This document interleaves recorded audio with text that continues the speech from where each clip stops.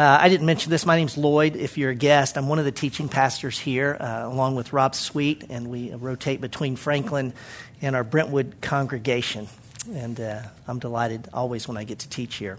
Science and medicine have come a long way, and you guys know that today we know so much more about things that we couldn't see, 20, 30, 40, 50 years ago. And now we know that a lot of the illnesses that we bear and, physically things that happen to us and that are wrong with us have their roots in genetics, in our DNA and our chromosomes, and that there's those unseen things with our naked eye that actually determine, how tall we get and what our eye color is, and then what diseases that we're prone to, how we're prone toward health or possibly unhealth.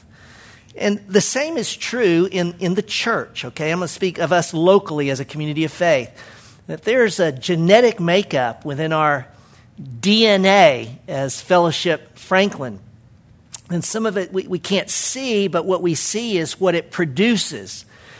And to the degree that those cells at the cellular level are right, i.e. no extra chromosomes or genes out of sequence or DNA, all that kind of thing, then there's health. But when those things are not correct, there is literally unhealth, from manageable disease or issues that we may have to things that, quite frankly, will kill us and kill us as a church. It's why we're in the book of Acts. When we open up to this text in 2:41 to 47 that Carol read, it's like we've been handed a little microscope slide. You guys remember those? I hadn't seen them forever, but the glass thing, and then that little thin glass that you would lay on the top of the pond water. And, you're looking at the water thinking, I could drink that. And then you put it under the microscope and go, it's got the little wiggly things swimming around in that water.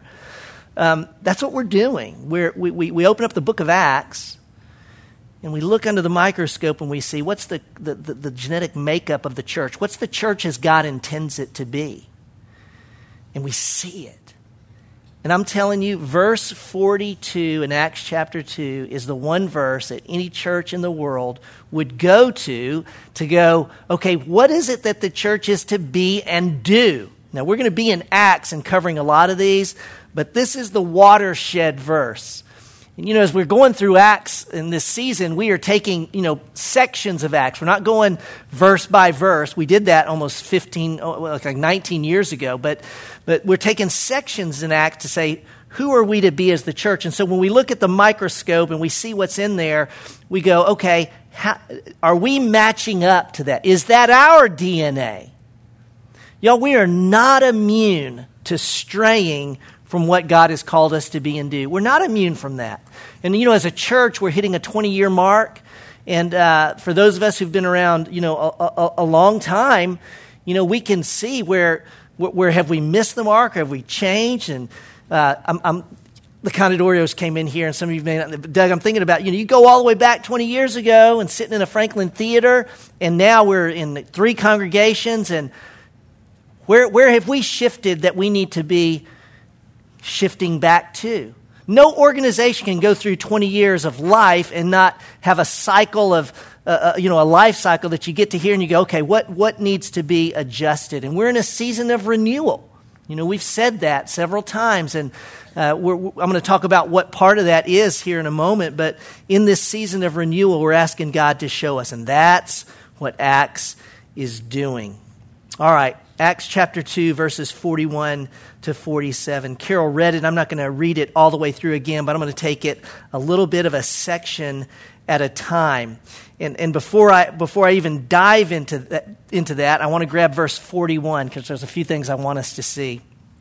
Verse 41, it says, because this belongs actually to the previous section in a sense. So then those who had received his word were baptized, and that day there were added about 3,000 souls.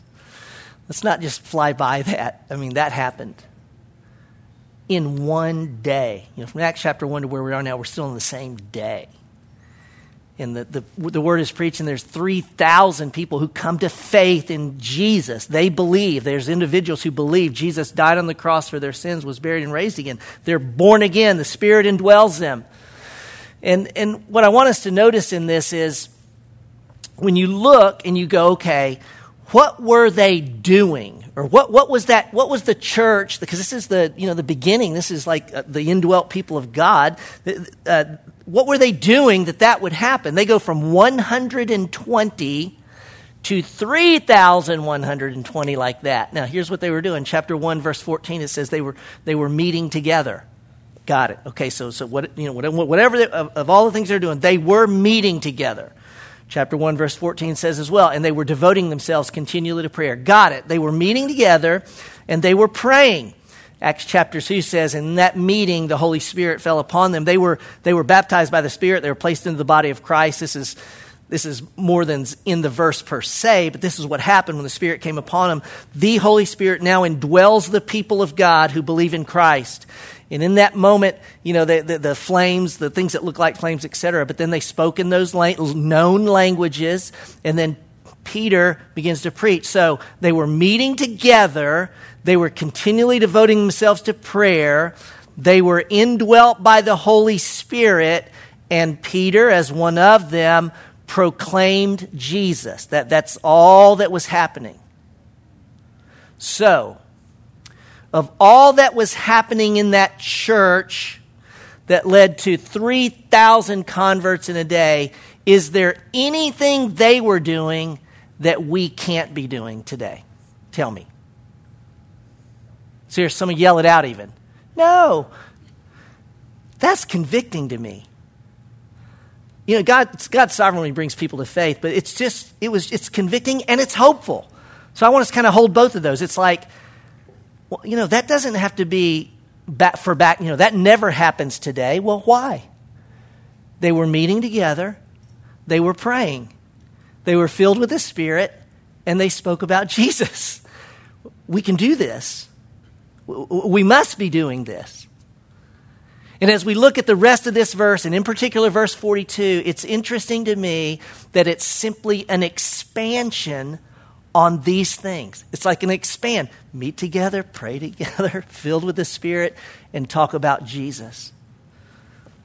I'm going to break it down into 3 sections just to help us. We could do it a number of different ways, but let me give you 3 categories that we see in these passages about the early church. There was a common conviction. There was common practices, common conviction, common practices, and then finally there's what I'm going to say is common results. Common conviction, common practices, common results. I choose the word common very intentionally because when you read the passage, don't miss that there's really nothing but plural pronouns. They were common. They was together. It's not an individual thing. When you read this, what you're going to see is it says they, themselves, everyone, those, they, there, those, there. It's always them, not I. Common conviction. Start there. Verse 42. They were continually devoting themselves to, stop right there, continually devoting themselves. One Greek word. And the idea is that they were attached to something that they were not going to be unattached from. They were devoted to it, and wherever it was going, they were attached to it. This idea of, I'm going to use it this way, persistent intentionality. Let's just say they were persistently intentional, however you want to say it. Persistent intentionality. It's to persevere in some activity or cause to the point of devotion. It was in their DNA. This is at the chromosome level within them that they were after this. What they did required engagement, an intentional engagement. And it required staying engaged even when they met resistance. And just one simple point on this I want to say. It reminds us that faith and the life of faith and the choices we make in faith in the fullness and power of the Spirit. This is not just like we're going to gut it out. This is indwelt by the Spirit, dependent on the Spirit. We choose and we act, we behave, but we are always choosing, acting, and behaving, going upstream, going against the current. That's the way the life is lived. See, only dead fish float. They float with the current. But if you're indwelt by the Spirit and you're going to walk with Christ, then we'll always be swimming upstream, y'all. It'll always be the world, the flesh, and the devil, or the culture itself, this, the prince of this world. Our choices will always be moving against the current. This is our life together. And it never changes. So in other words, the life of faith is independence upon the Spirit, making those choices and steps of faith. And if we're not choosing that, and we don't recognize that, and we're not, then you float back. Don't go into the idea that it's like works, like you got to get it out. Again, indwelt by the Spirit, we are persistent and intentional. In what? What persistent? Like we're not going to stop what? What are we going to keep going after? Well, that's where the verse continues, and I'm just going to call these common practices. Let's just note them. Common practices, verse 42. They were continually devoting themselves, persistently intentional to these certain things. To the apostles' teaching and to fellowship. To the breaking of bread and to prayer. Now, there's some argument to be made around this that is that 4 different things that they are, intentional with? Or is it 2? I want to suggest that the Greek grammar, and even in our English reading of it here, would tend to say there's 2 things that they were intentional and persistent about. The apostles' teaching and fellowship. The apostles' teaching and fellowship. And this fellowship that they were experiencing and they engaged in involved the breaking of bread and prayer. Everybody with me on that? That's how I see the passage, that it's committed to the apostles' teaching and to fellowship. And this fellowship involved the breaking of bread and prayer. That's how I'll take it apart in a moment. Let's start with the apostles' teaching. This makes so much sense. That when Jesus commissioned the disciples, the apostles, with their charge, that we know it as the Great Commission, Matthew 28, he said to them, "Go and make disciples of all nations, baptizing them in the name of the Father, the Son, and the Holy Spirit." And then he says, teaching them to observe all that I commanded you. So doesn't it make sense that now the apostles are teaching, and those who come to faith in Christ, they devote themselves to the apostles' teaching? Well, what were the apostles teaching these brand new believers? What were the apostles teaching them? You tell me. Say it. The gospel, yeah. And what else were they teaching? To obey. You just need to come up here and we can have this conversation, just you and I. All that Jesus said, and teach them to obey all that I, Jesus, commanded you. So literally, and Jesus said when the Holy Spirit's going to come and bring to mind everything I taught you. See how this goes together? So the apostles, the Holy Spirit now lives in the apostles, is bringing to their mind all that Jesus taught them, and now they're teaching that to those who come to faith. This is what's happening. Now, the other thing they'd be teaching them, of course, would be the Old Testament and how it pointed to Jesus. Jesus himself did that, always referencing the Old Testament. That's the only Bible that they had. Now, we know this. The apostles themselves are going to, in time, write letters. They're going to write the gospel accounts that we've been studying. They're going to write letters to these new groups of Christians called these local churches. And those letters are in our New Testament, okay? The New Testament epistles. And so for you and I to be continually devoted to the apostles' teaching, that means you and I are continually devoted to being under this word. This This is the apostles' teaching, the New Testament. And of course, the Old Testament, New Testament, God's complete revelation, his word to you and to me. And so that's what we do at Fellowship, which is great, right? I mean, this is what we're to be about, continually devoting ourselves to the apostles' teaching, which is fantastic. One word I have to say about this teaching part, and this is a little off turn here, but stick with me for a moment. You know, in this season of renewal, we're evaluating everything, all that we are as a church. What do we do? What needs to change? You know, things change in 20 years, right? Is Franklin the same as it was 20 years ago? Literally, there's no way. So do we adapt and grow and engage this unique culture the same way we did 20 years ago? We can't. I mean, you can't do that. We're constantly adapting the methods while the message stays the same. See, that's what the church always does. So in this season of renewal, we asked the leaders to come together. And we had like 350 leaders. Many of you were there several Sunday nights ago. And 350 leaders from Nashville, Brentwood, Franklin. When I say leaders, like leading areas of ministry or oversight for ministry, all the lay leaders. And before they came, we asked them to fill out a little survey. And one of the things on the survey said, it asked, why are you at Fellowship? You know, why are you engaged at Fellowship? Why is this your church home? Do you know what the number one answer was? Why people at Fellowship? Yes. So, teaching. You're right. Yeah. Do you know that? Isn't that amazing? It was teaching. And there was a pretty big gap, you know, and then there's this other stuff, so to speak, which is pretty neat.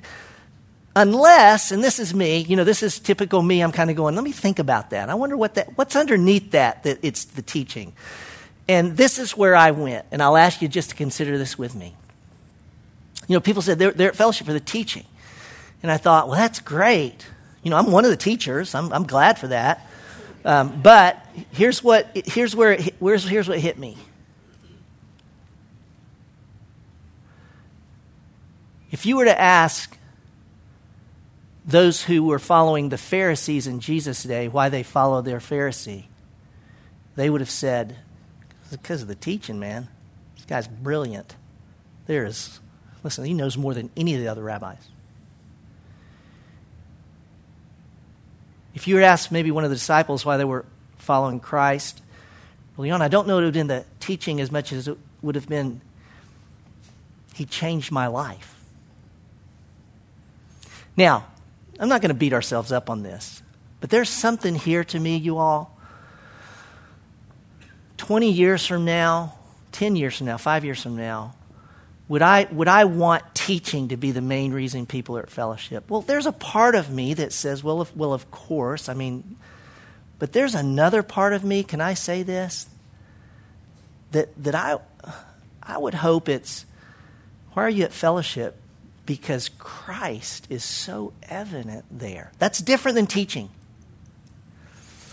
Because God is changing my life when I'm there with those people. That's different than teaching.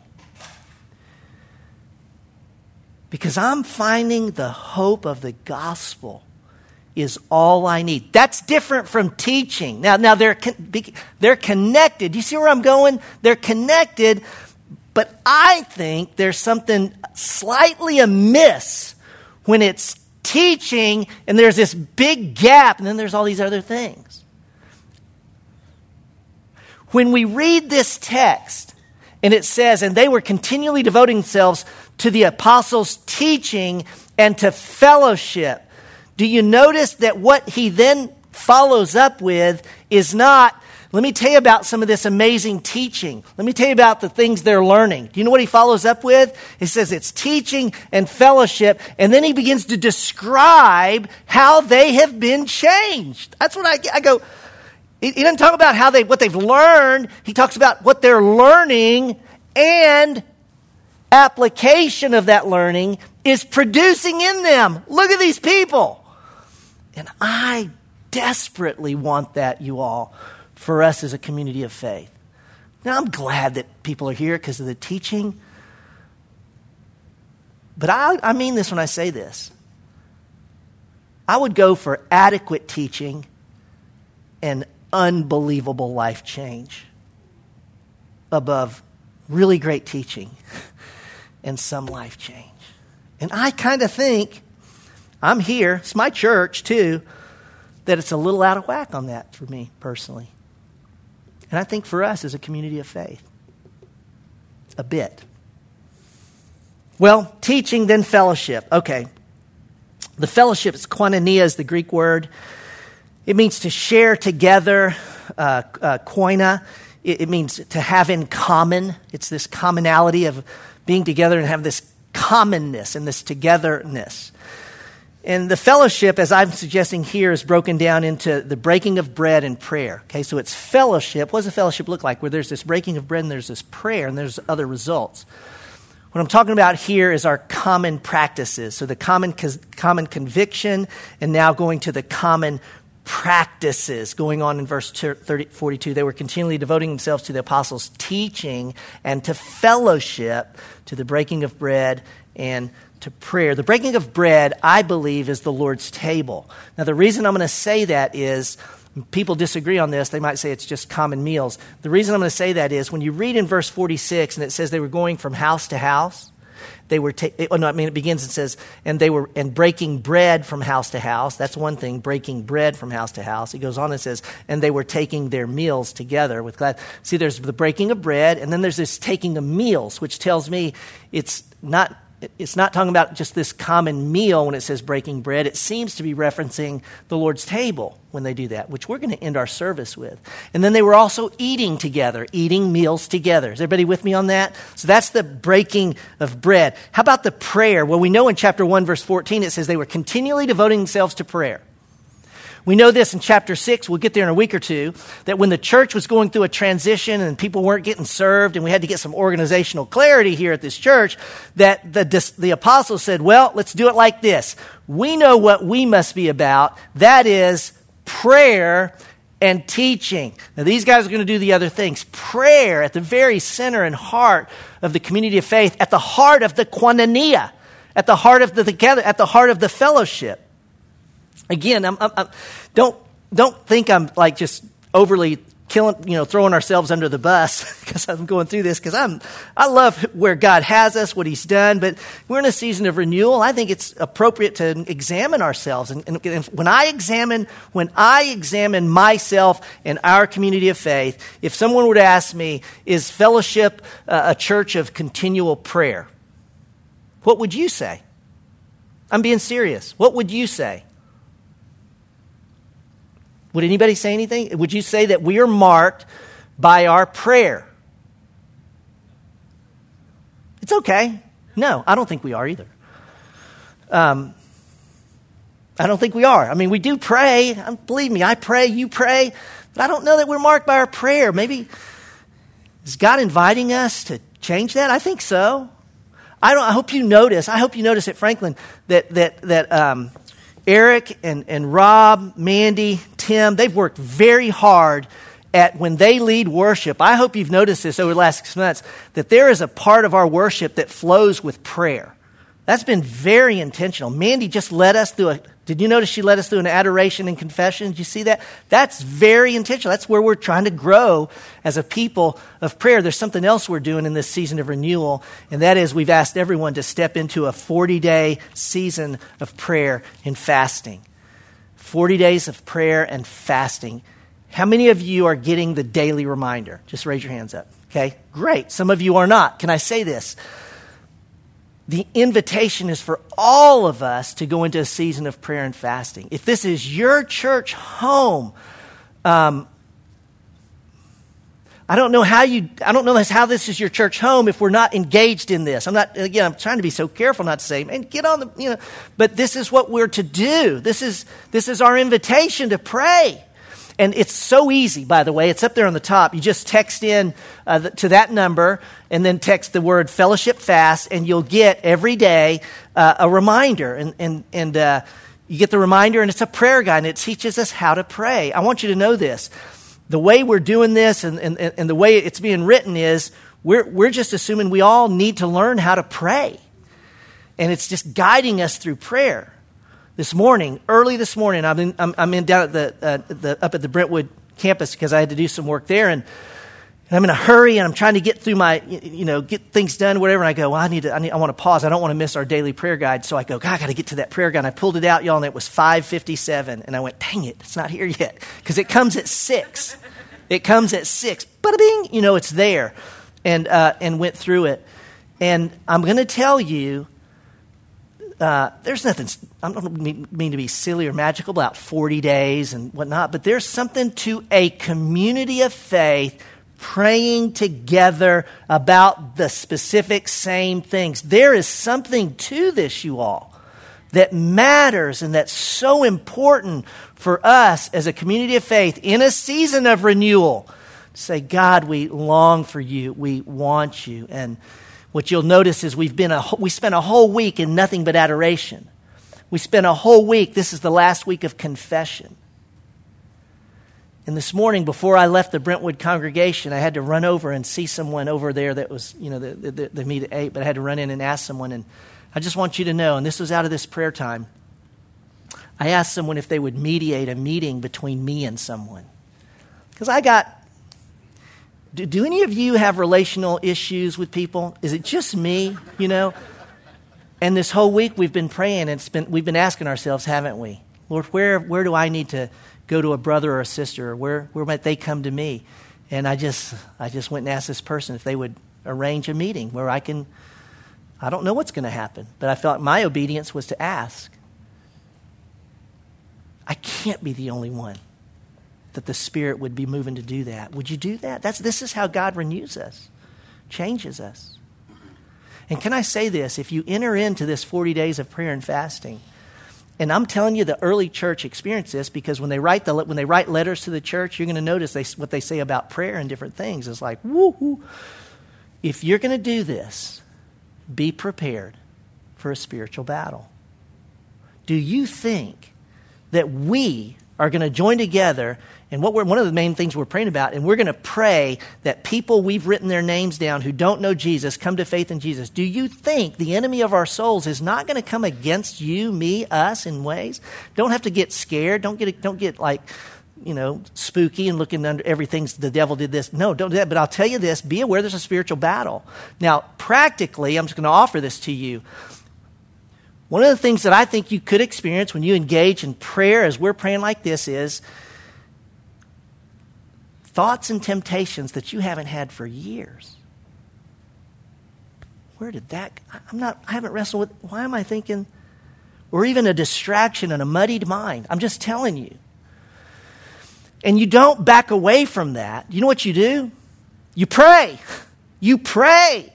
And the other thing I want to encourage you to do is you tell someone and ask them to pray so you know you're not alone in this. I'm telling you, if the devil can isolate you and get you going in your mind, I'm the only one. I can't believe I've had that thought. I can't believe, and just keep you there, you're out. You're out. And it takes faith and the Spirit in us to enable us to go to someone and say, man, I'm just, I'm having these crazy thoughts or whatever. I want you to pray for me. See, that's how the body works. Breaking of bread and prayer. Sign up if you have not. I want to encourage you to do that. I don't think there's anything more important we're going to do during this season as a community of faith than these 40 days of prayer and fasting. That's where it begins. Okay, common conviction, common practices, and now how about some common results? Very quickly. I'm going to just hit these as we move through the text. It's so interesting. There's probably others, but let me grab these. Common results. Start there in verse 43. Everyone kept feeling a sense of awe. When's the last time you felt a sense of awe because of your spiritual life? Now, what's talking about is actually fear. It's a reverential fear. It's this kind of fear that's like this. A year ago, Lisa and I in Colorado, me and a friend, we're up on a mountain, and I'm standing on a giant boulder. And this boulder's been there for thousands of years. It's not moving. It's not going anywhere. And yet when I stood on that boulder and one step in front of me was 1,000 feet down, it's almost like the boulder's moving. Rather, it's my knee shaking. But it's just... You ever feel that because you're walking with God? I don't often. I'm just, but everyone was feeling a sense of awe. What God's doing.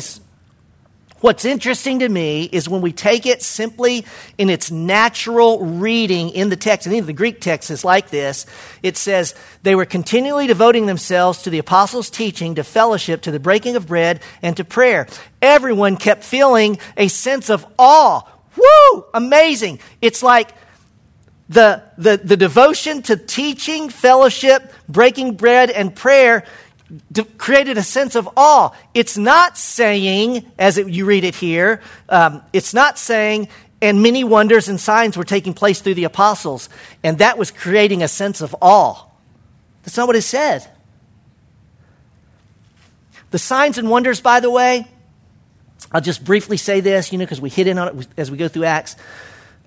Those signs and wonders, amazing miracles. I mean, they're going to raise people from the dead. The apostles, can you believe that? Raise people from like Jesus, and like every occurrence when there's a concentrations of signs and wonders and miracles, because you read your Bible and watch this. Amazing signs, wonders, and miracles. Thousands and thousands of years, nothing. Signs and wonders. The axe head floats on the river. Thousands and thousands of years. Jesus shows up, raises people from the dead.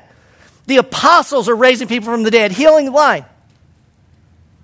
It's that those signs and wonders validated the messenger. It's always validating the messenger, whether it's Moses or Jesus or the apostles. Why did they need to be validated? They're going to write our New Testament. And the signs and wonders validated who they were. They were, unique people at the time. Does God still do miracles today?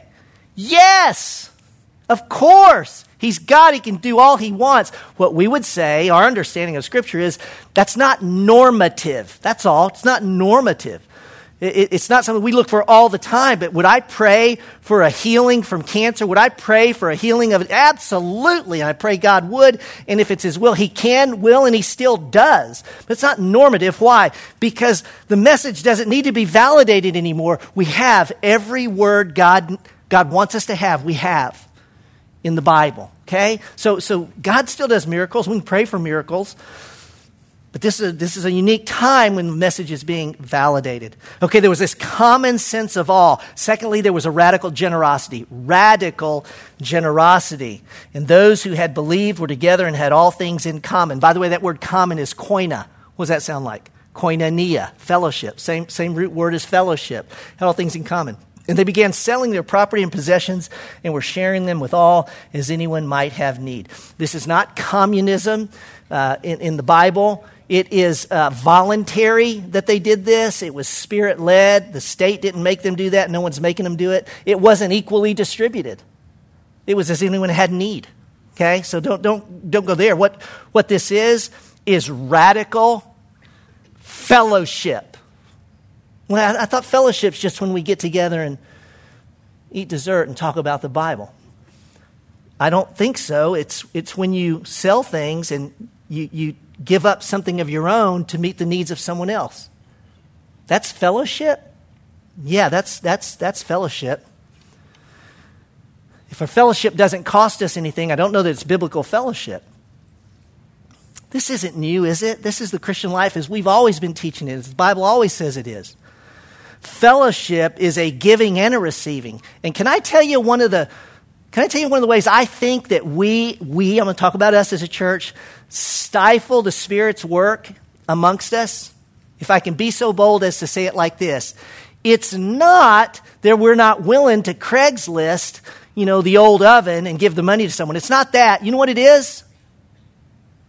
No one wants to say, I need some help. No one wants to say it, do they? We don't want to say it. I can't pay the rent this month. And yet the fellowship is the place where it's not only given, y'all, it's received, which means somebody had to say, I have a need. I'm with you. I mean, I don't want to tell people what I have. But is there something here for us? I think so. That we would find ourselves in a fellowship where we let each other know what we need, that we might give to meet that need. Okay, a sense of awe, radical generosity. And it was a radical generosity, by the way, that spilled over into meals. I just find this fascinating. That it says day by day, continuing with one mind in the temple. They still went to the temple. They worshiped there, but they're Christians now. And breaking bread from house to house. Obviously, they had big group, small group. How about that? Large gatherings, small gatherings, house to house. And they had the Lord's table in these settings. And they were taking their meals together. And then beyond that, y'all, they ate together. How about that? And when they did those things, there was a gladness, and together with gladness and sincerity of heart, praising God and having favor with all the people. I don't think we eat together enough.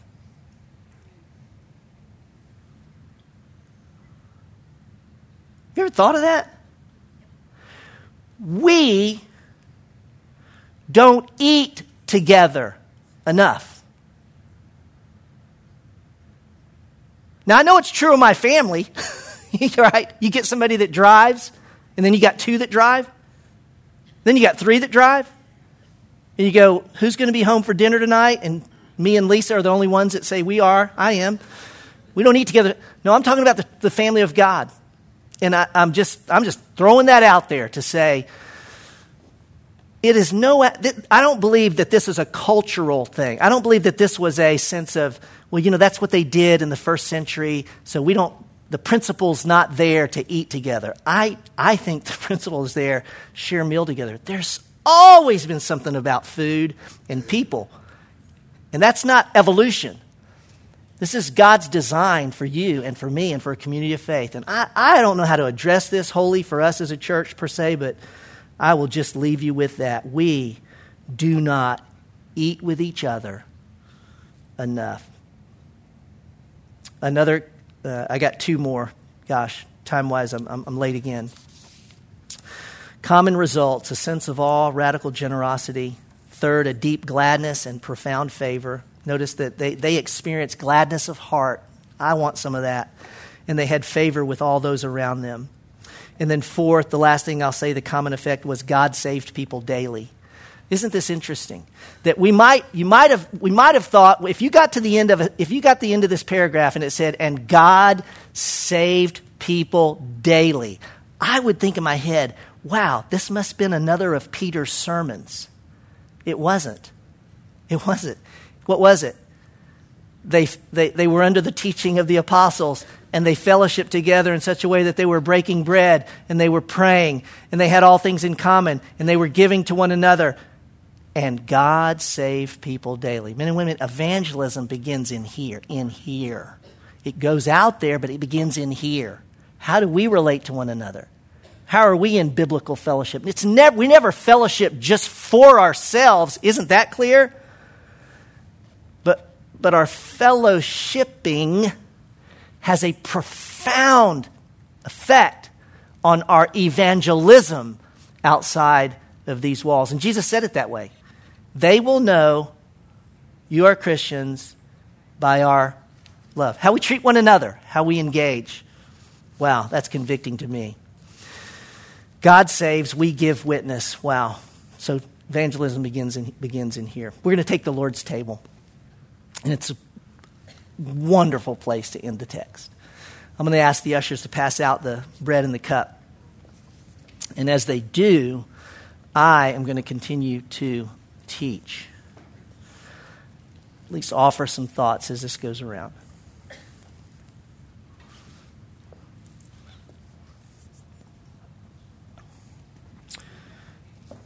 We have a common conviction.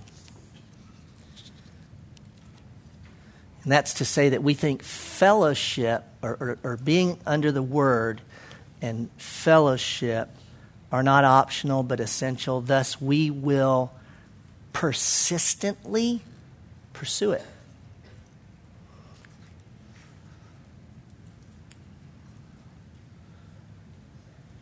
We believe that our fellowship, biblical fellowship, is deepened and enhanced, and in fact, it requires that we're at the Lord's table regularly and that we are praying. It's pretty simple.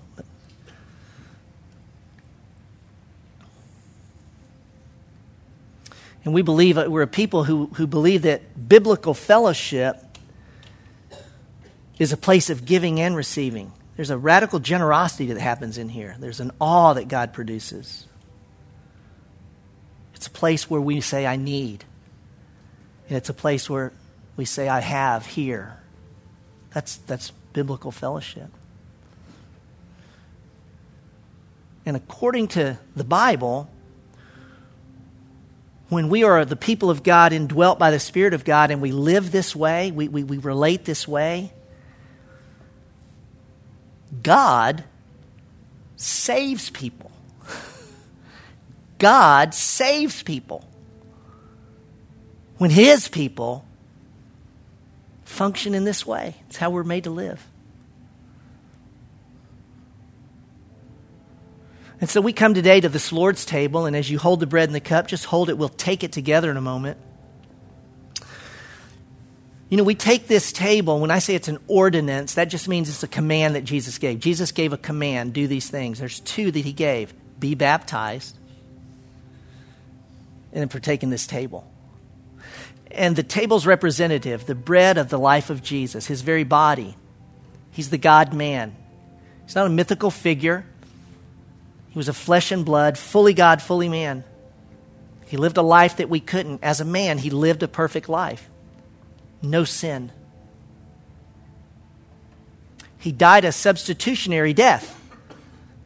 For He took our sin, it was imputed to Him, and therefore He had to die. Sin requires death. That's the payment.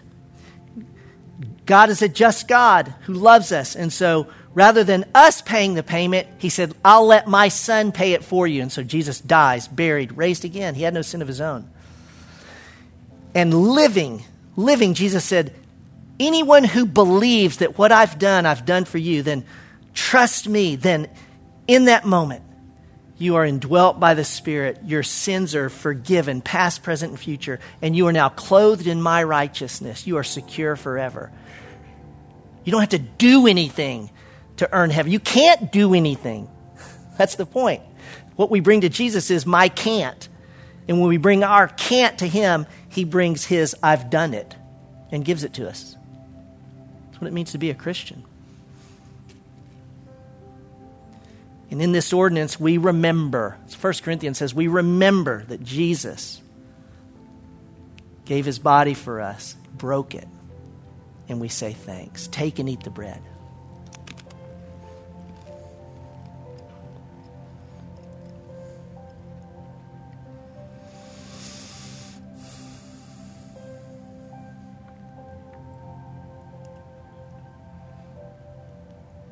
And in the cup, we have this grape juice, symbolic of His blood.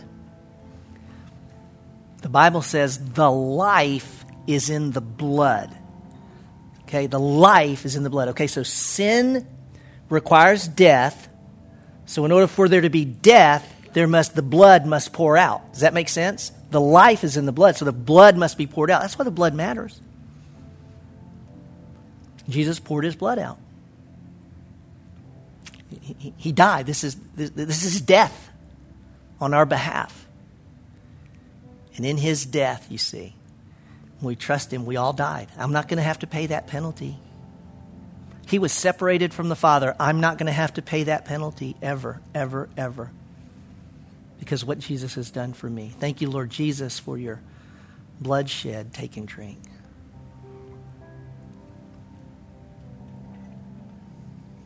Oh God, we thank you for the good news of the gospel, that what we could never do, you have done for us through the Lord Jesus Christ.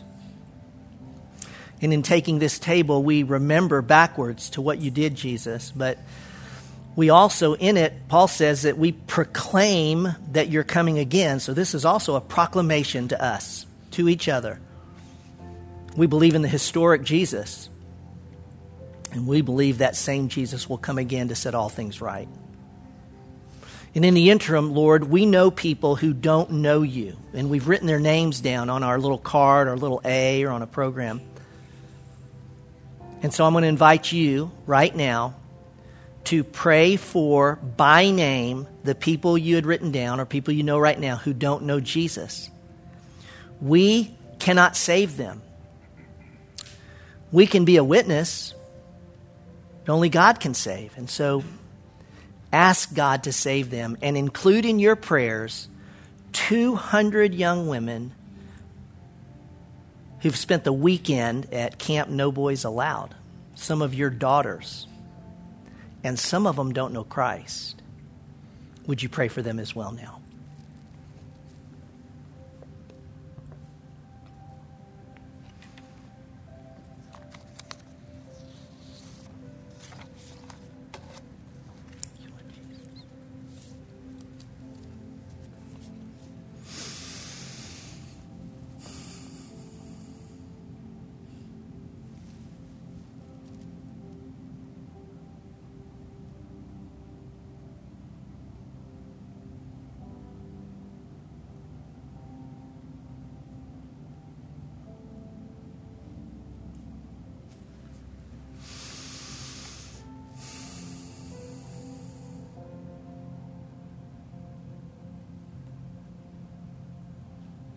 Father, some 2,000 of us are taking each day and we're praying for the salvation of these men and women, children.